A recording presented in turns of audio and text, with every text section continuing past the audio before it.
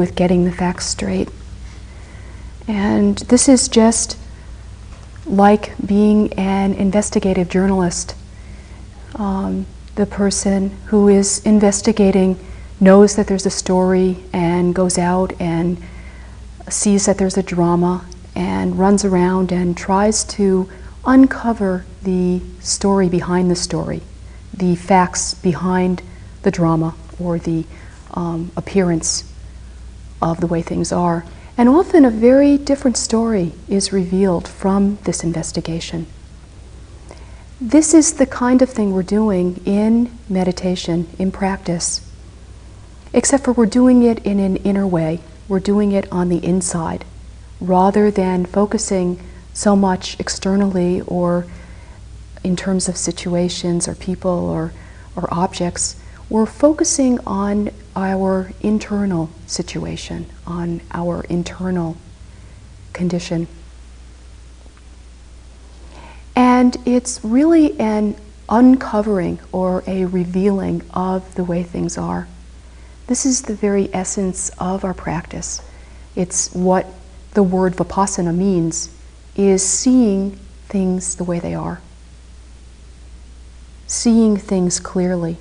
Seeing our life, our world, our insides, our situation in a clear and real way.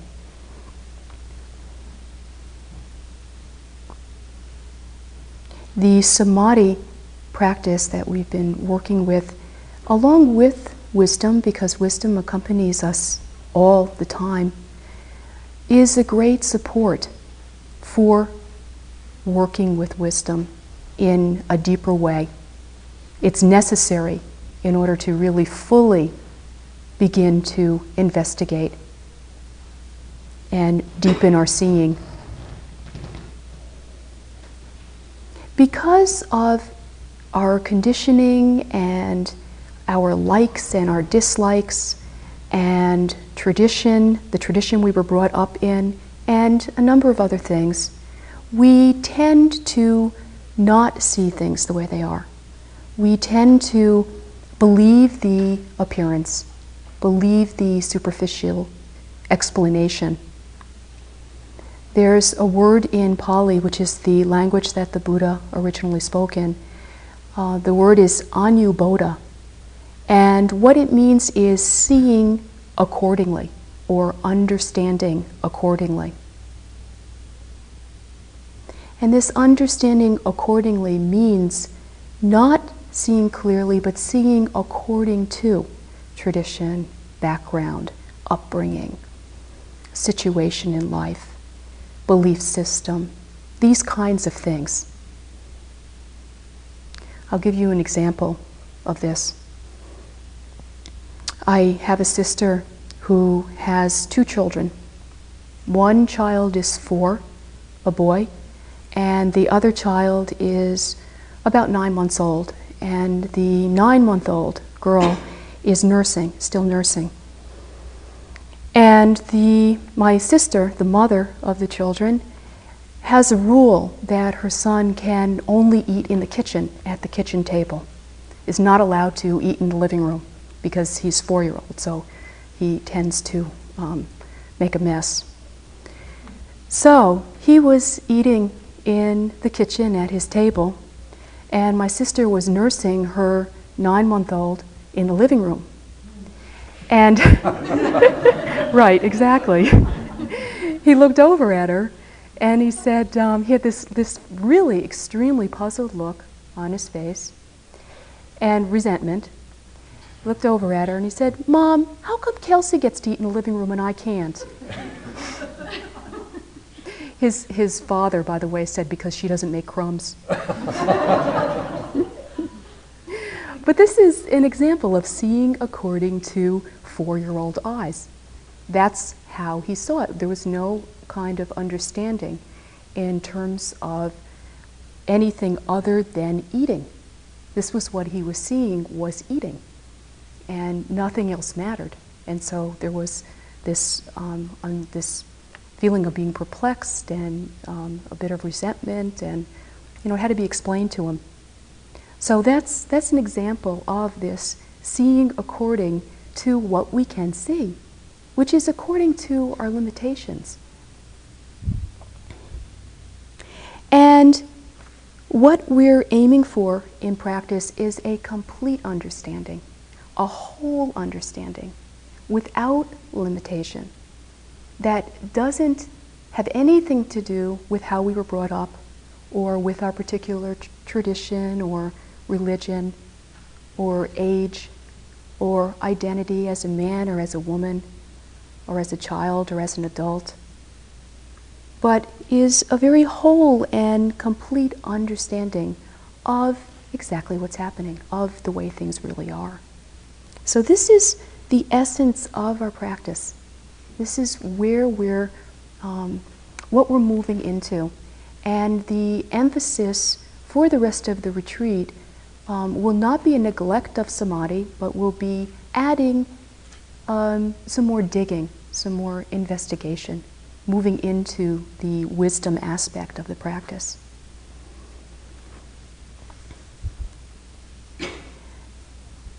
Another reason that we understand accordingly or don't understand in a full and complete way is because of what are called the kilesas, the veils over the mind. It can be translated as toxins in the mind. Sometimes it's translated as defilements, but sometimes that word doesn't resonate very well, because it's not something that one blames or judges oneself for. It's just the forces of nature within, of greed, of hatred, and of delusion. In other words, the forces that create suffering, the forces that cause us to suffer.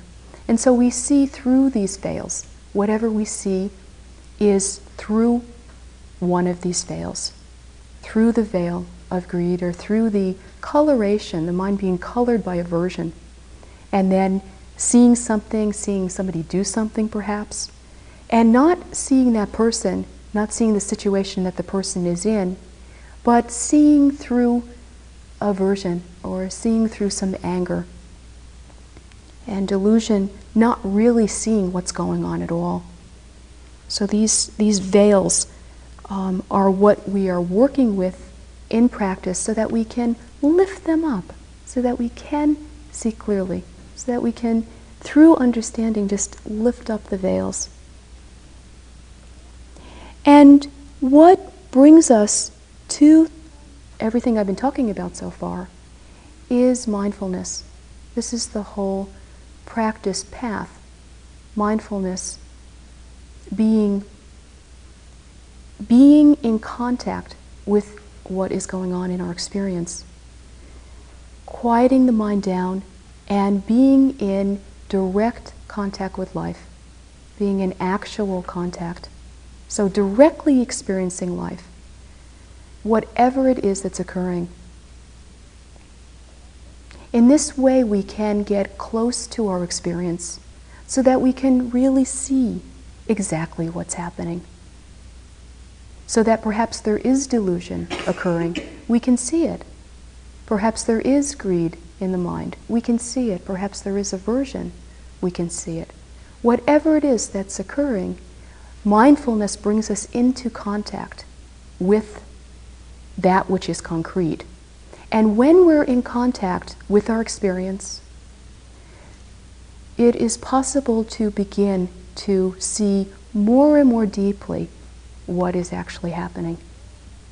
As the awareness deepens, more and more is revealed to us.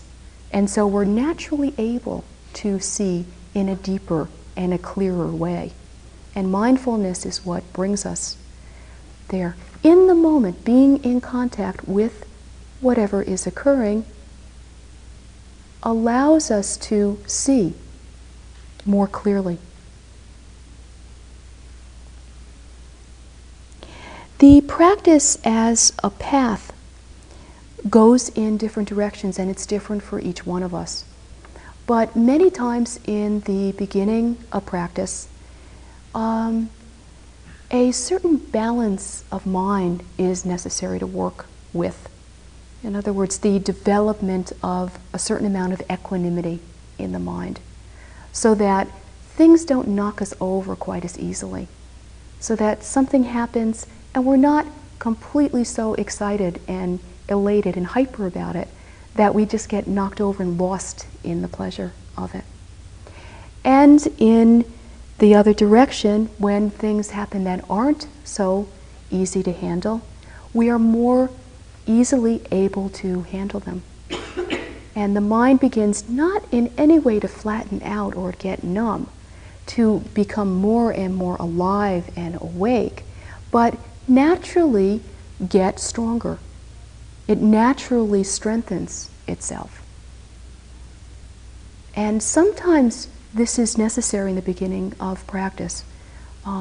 This balance, working with more and more balance of mind, not in any way to perfection, but just so that we're not knocked off balance quite as easily. And also sometimes in the beginning, working at things that haven't been attended to in one's life. Often when we sit, we see areas in our life that really have been neglected for a really long time. Experiences with people, relationships that are unhealthy, situations that we may be in, our work life, a lot of different things we see need work, need changing. And so meditation, often in the beginning, it's not that it's that everything is totally smooth going after that. But sometimes in the beginning, a lot of this work is needed, where we're just seeing the areas in our life that we need to bring attention to, on and off the cushion. Healing relationships, working in the right situation for us, bringing attention to various areas of life that have been neglected. And we're not looking for any kind of perfection in this, the perfect situation, the perfect relationship, the perfect work situation. We're not looking for an extraordinary balance of mind where whatever it is that comes up, you're just totally like a tree and unmoving. Nothing like this. It doesn't have to go that far, but just a balance. And just so that one's life is not really problematic. So that when you're on the cushion, there's not the sense of there's a whole lot to be taken care of. That many different areas of life need to be taken care of. And there's a natural resting and a calmness that comes out of that. So often this is the beginning of practice. People come to practice from different places, so maybe for you this is not true. But many of us begin in this way. And it's a very, very important aspect, because if these areas aren't taken care of, the mind is just very easily rippled and moves a lot more than it need move.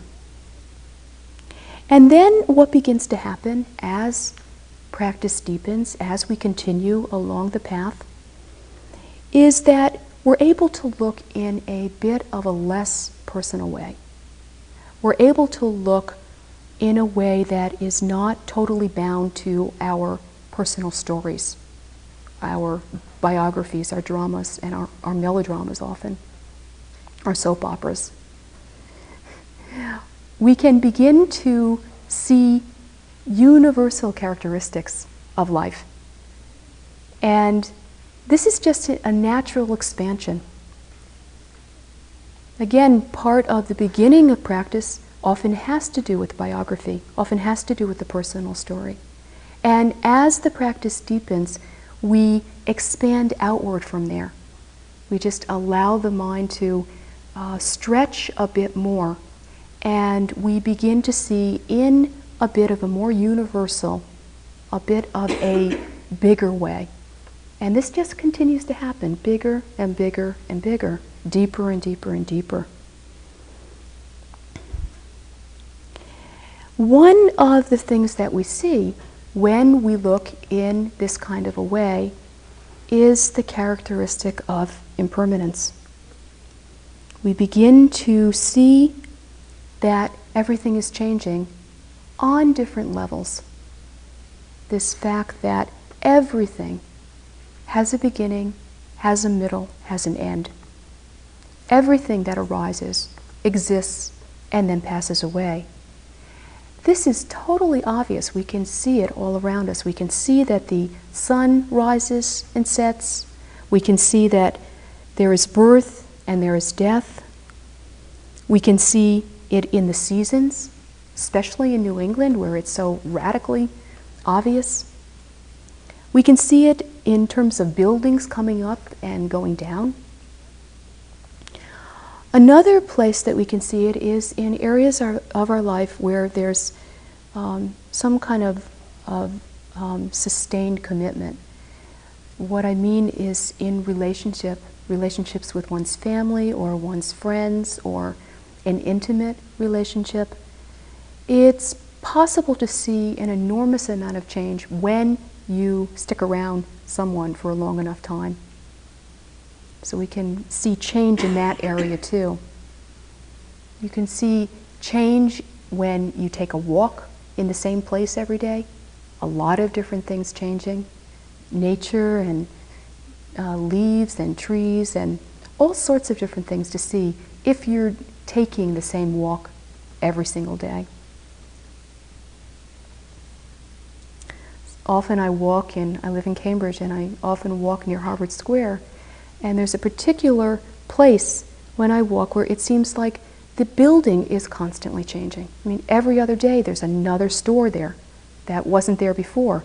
A donut shop, and then a clothes store, and then a record store. It just is so quick. It's amazing. Disconcerting, too. And then, other than, one more place that's sustained. In retreat setting, right in this retreat setting, we can see it in the area of sittings. How one sitting is so different than another sitting. How all day long there are all these different sittings, and they're all changing. They're all different from one another. They're not the same. And then on a subtle level, which is harder to see, we can see constant change.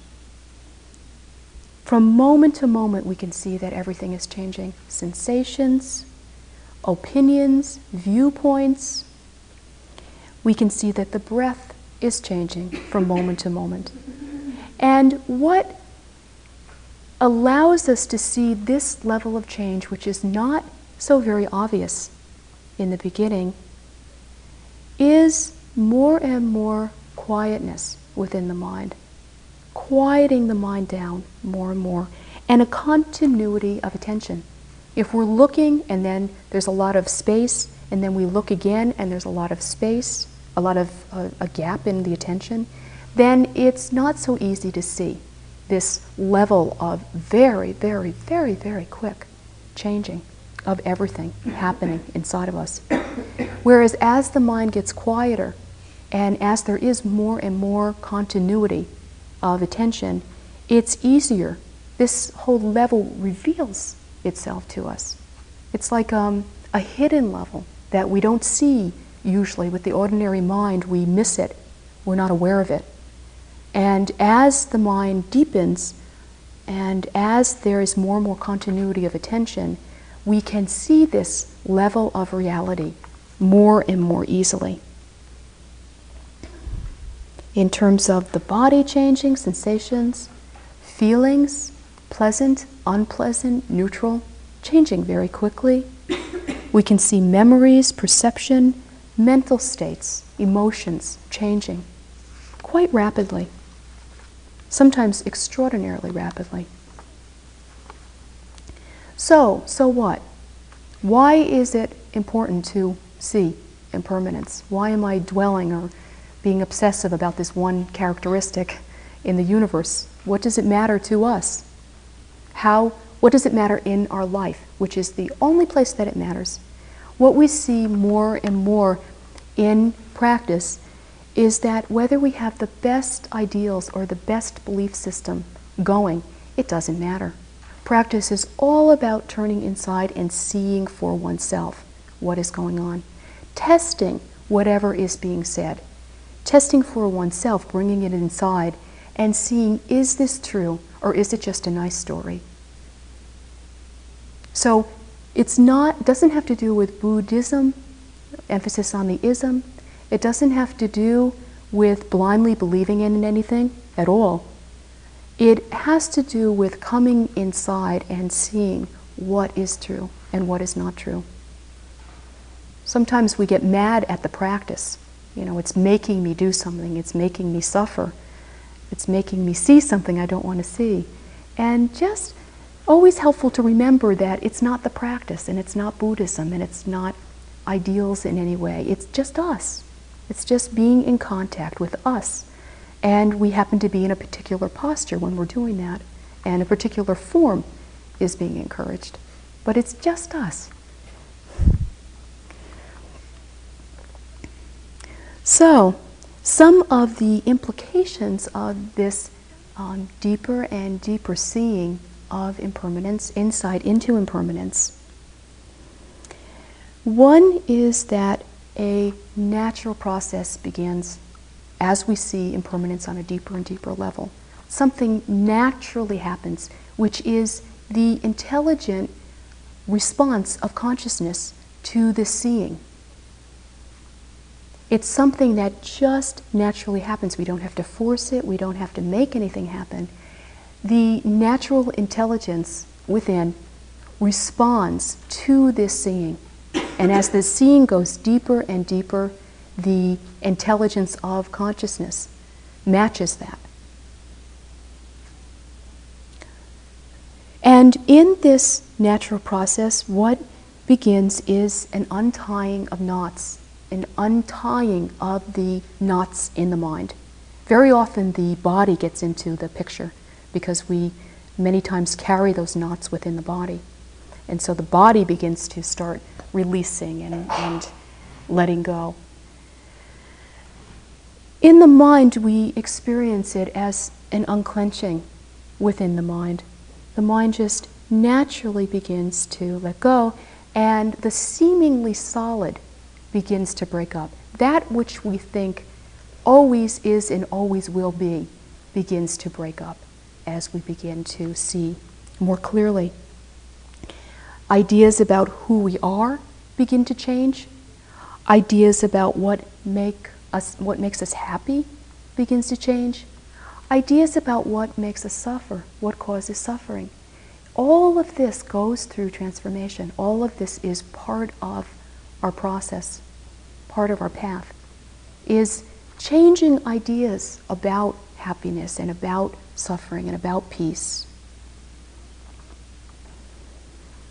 What we see, what that makes us suffer, what we begin to see, is something called tanha, or craving.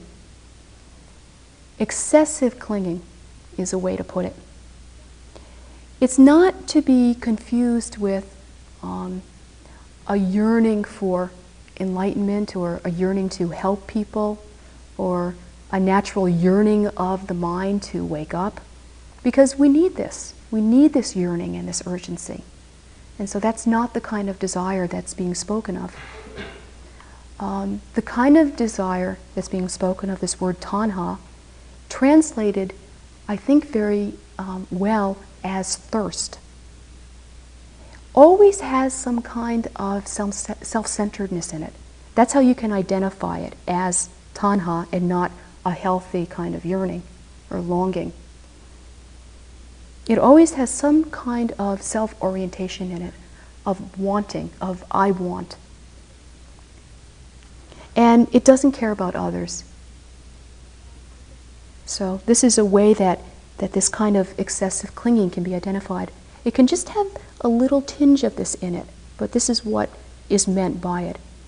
In other words, there can be a situation where there is a healthy longing, perhaps the longing to wake up, to realize some wakefulness, and this being a very healthy yearning or longing. And then perhaps it's tainted by something that is craving or thirst, or something that does not settle correctly, something that doesn't is causing suffering in some way, an itch where one is not able to really be in the moment because of this excessive kind of clinging. We have to remember that with this self-centered desire, thirst, tanha, that it's really a force of nature. It's not that it's good or bad. We're not looking at it in terms of it being good or bad. We are looking at it in terms of whether it causes us suffering or not. That's it. That's the place we want to be centered on. It's very easy in giving a talk like this, in listening to these things. Self-centeredness sounds terrible. Craving, clinging, greed, all these things sound really bad. And so it's very easy to just think of it in that way as this is good and thirst, craving is bad. We're not relating to it in that way. We're relating to it as whether it causes us suffering or not. This is where we want to relate to thirst from. It's the healthiest place to relate to it from. And it's a real place. This is what we can be centered on. Is it causing suffering or is it not? And all the good, bad stuff is just the conditioning in the mind. One of the implications of thirst, one thing that it does, is that it tends to limit our world. It tends to tighten and constrict our world. For instance, just an example, if you're very much focused on clothes and you really want really nice clothes, and it's a bit on the obsessive side, that's all you see when you go down the street is just clothes. You don't see people, you don't notice buildings or anything else. You notice people's clothes. And perhaps there's a judgment. I like those clothes, she looks really great. Oh, yuck, I don't like those clothes at all. Or I want those clothes, they look really great. Or I wouldn't touch those rags. The mind starts talking in this kind of a way. And when we can let go of this kind of clinging, the world naturally enlarges. The space opens up for us. And we gain perspective that there's more in life than clothes, if that's what's being focused on. Or whatever it is, there's more in life than it. I spent some time as a sign painter, painting signs, and for a while all I saw was signs. I walked down the street, there's not all that many signs, but I saw all of them. All of the signs in the world, and there was a lot of judgment. Very good artist, very nice sign, not a good artist, I could do better. This kind of thing. And my world was quite small when I had sign mind, painting sign minds. Our relationship to what is occurring changes when we're not deluded by the illusion of things being permanent. We relate to what occurs in a really different way. Larry was talking about anger last night, ways of working with anger. And to use that same example in terms of how seeing into impermanence helps us to work with anger. When anger arises, there is a moment of anger, and then there might be another moment of anger, and then there might be another moment of sadness, maybe another moment of ease, maybe another moment again of anger. In other words, it moves a lot. When we see it in terms of it being permanent, it looks like it's just anger and it's just going to last forever. And that's the way it is. And we get that idea in our mind that this is never going to be over. And this is quite a tight, constricted way to relate to what is happening. And it causes us an enormous amount of suffering. So looking at anger, seeing it in terms of impermanence, means being with the anger, the actuality of anger, these sensations in the body, the aura or the atmosphere of anger, the thoughts in the mind, the conversations, being aware of anger itself and not getting stuck on this thought of this is the way it is, this is the way it's going to be. Very often with pain, with physical pain in the body, we relate to it in this way. We start a sitting, and the knee begins to hurt 5 minutes into it, and the mind immediately clicks in. This is the way this sitting is going to be, period.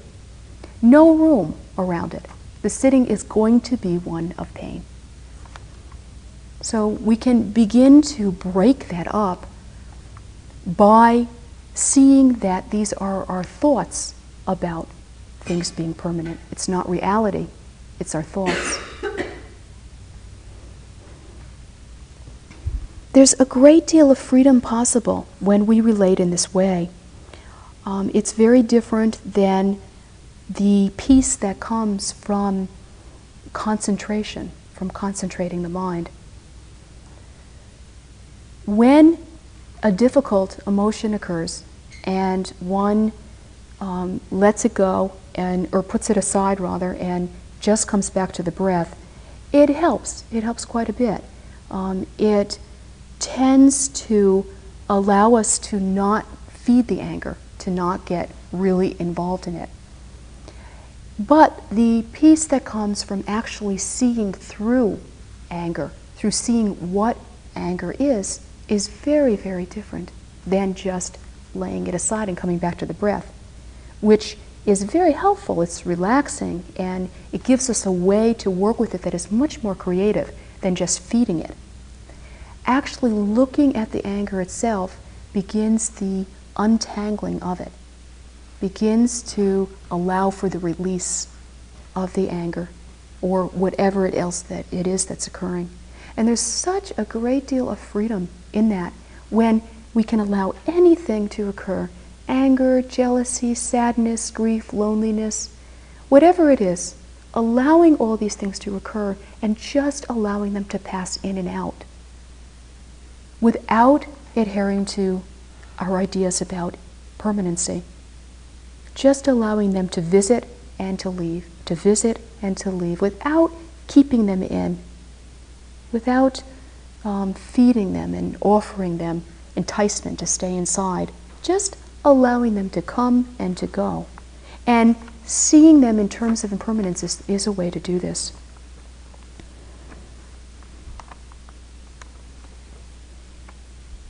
When we're lost in the idea of permanence,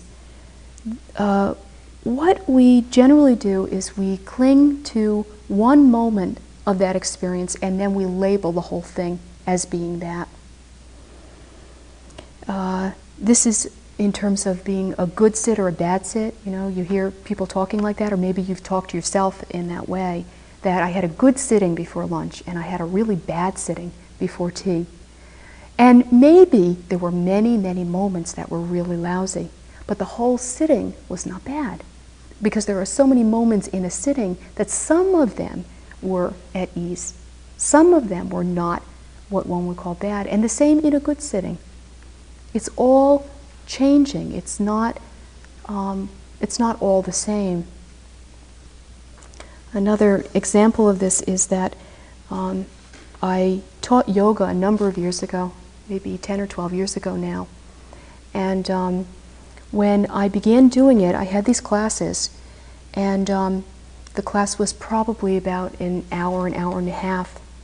And however way the class began, I would assume it was going to be that way. So if we started and people weren't really able to do the postures, and they had kind of sad faces and tortured faces, I would get this feeling of being despondent and insecure. And, you know, they might have had a really bad day, and yet it was because of my yoga class that they were looking this way and, you know, looking so sad. And the rest of the sitting, I would feel that way. I would feel anxiety. I would feel insecure about the whole thing. When it went really good and people came in and had really happy faces on them, and they might have just had a really nice day and had nothing to do with this yoga class, but they happened to look very light, I would feel very excited and you know, and a little bit hyper about it, a little bit too much. And the rest of the class was like that. You know, so I would extend it out, this insecurity, extending the insecurity into the whole entire class. This was a bad class. when there was happiness and people were really fluid and just, flew around and did the postures really well, I would feel the opposite. I would feel overexcited. And so the whole class was like that. And of course, no class was like that. Some classes, people were happy midway through, or at least a few minutes, even if it started off in a kind of a funny way, and the other way around too. And so again, freedom in being able to let go of those ideas, whatever they are, and just to be in the moment with the changes, with whatever it is that's occurring.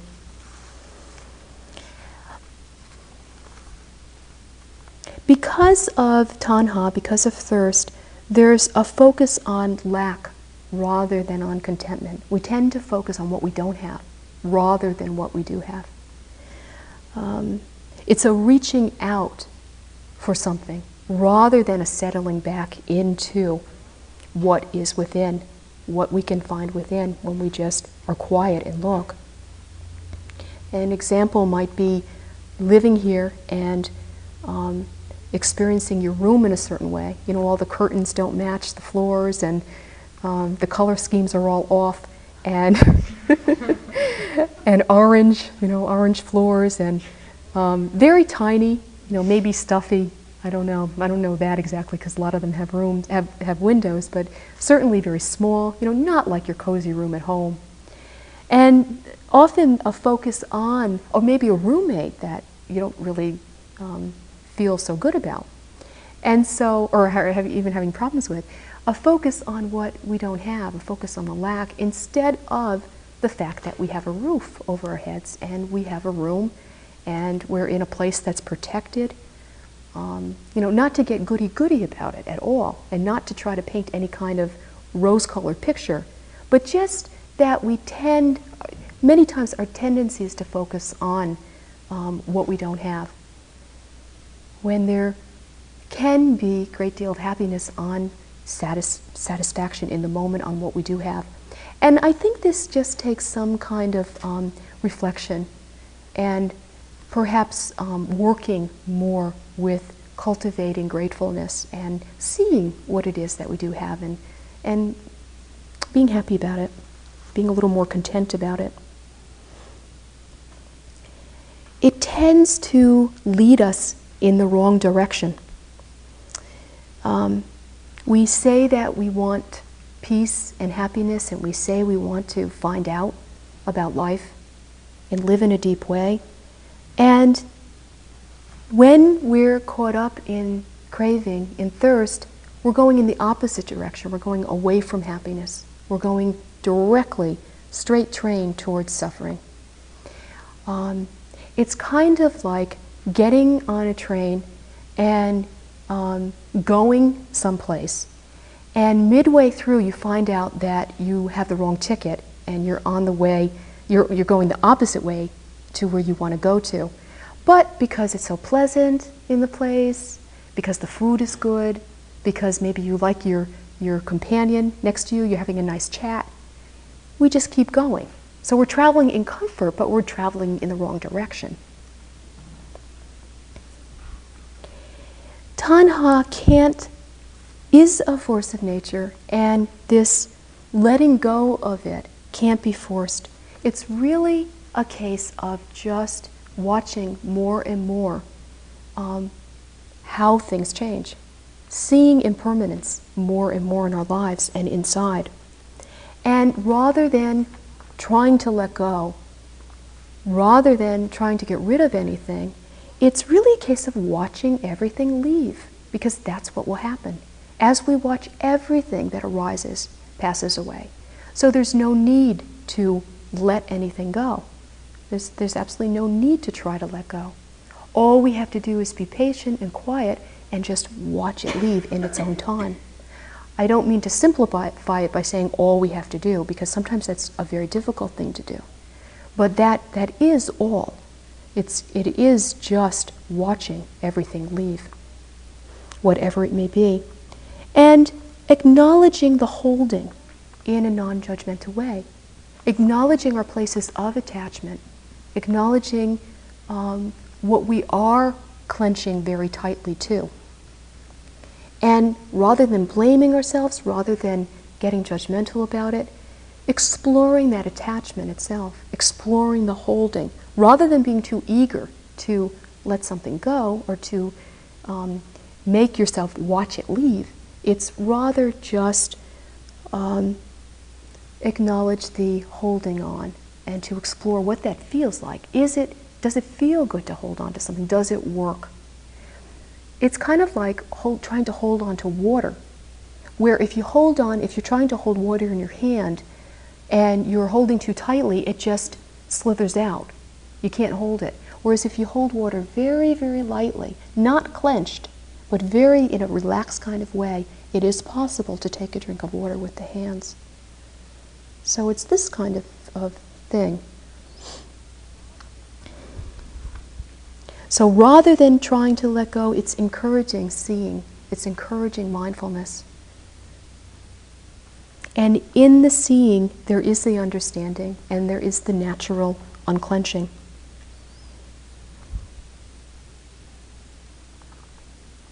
Each of us are caught in different ways. It's not the same for all of us. Some of us are very attached and caught to emotions. Some of us are attached to our ideas, to great ideas. Some of us are attached to the body. So it's a very different process for each one of us, even though it's the same thing. All of us experience suffering because of not seeing impermanence, because of tanha or craving. But the attachment tends to be in different areas in our life.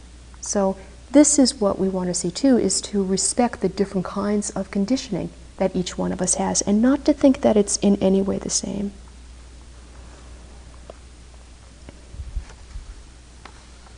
It also comes in pieces many times. The being able to unclench or let go comes in pieces. It doesn't come all at once. It affects different areas of our life at different times and in different ways. So we need to be aware of this too. In this way, working with the seeing of impermanence, working with seeing attachment, seeing craving, and seeing the relationship between impermanence and craving, meditation becomes a protection in our lives, in our mind. Meditation becomes a way to safety, a way to a true security, which is through understanding. This understanding being the true place to rest, the true place of security. And also, it not only being negative, protection against all the natural things that happen to us in life that are changing in quite devastating ways, but also it opens up enormous possibilities, enormous creativity in us. It opens up the door to true understanding, the byproduct of understanding being peace and joy.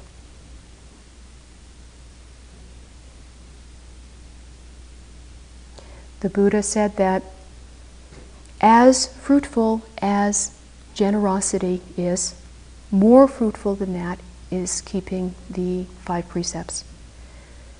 As fruitful as keeping the 5 precepts is, more fruitful than that is maintaining loving kindness for as long as it takes to milk a cow. Now, I don't actually know how long it takes to milk a cow, but a lot of agricultural references, but we can kind of guess that it's not that long. As fruitful as maintaining loving kindness for as long as it takes to milk a cow may be, the perceiving of impermanence for the duration of a snap of a finger is even more fruitful than that.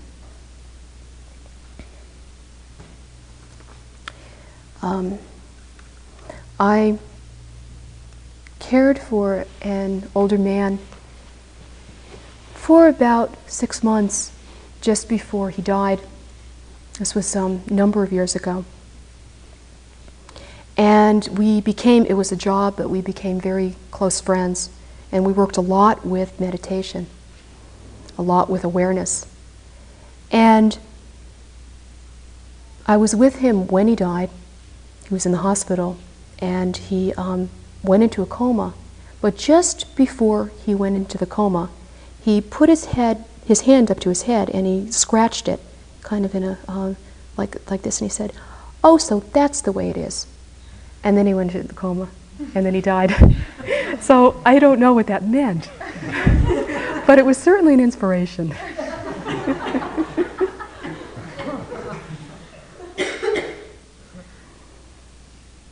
Okay, so why don't we sit for a moment or two together?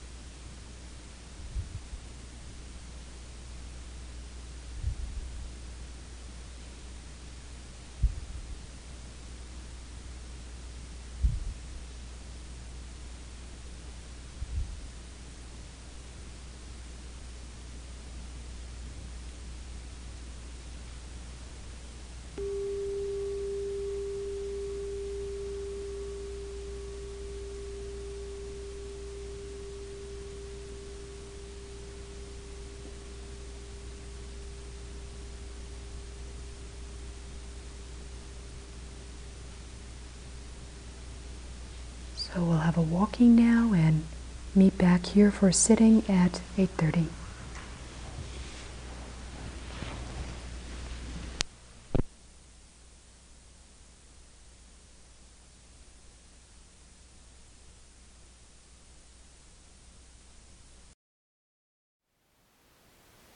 Thank you for listening. To learn how you can support the teachers and Dharma Seed, please visit dharmaseed.org/donate.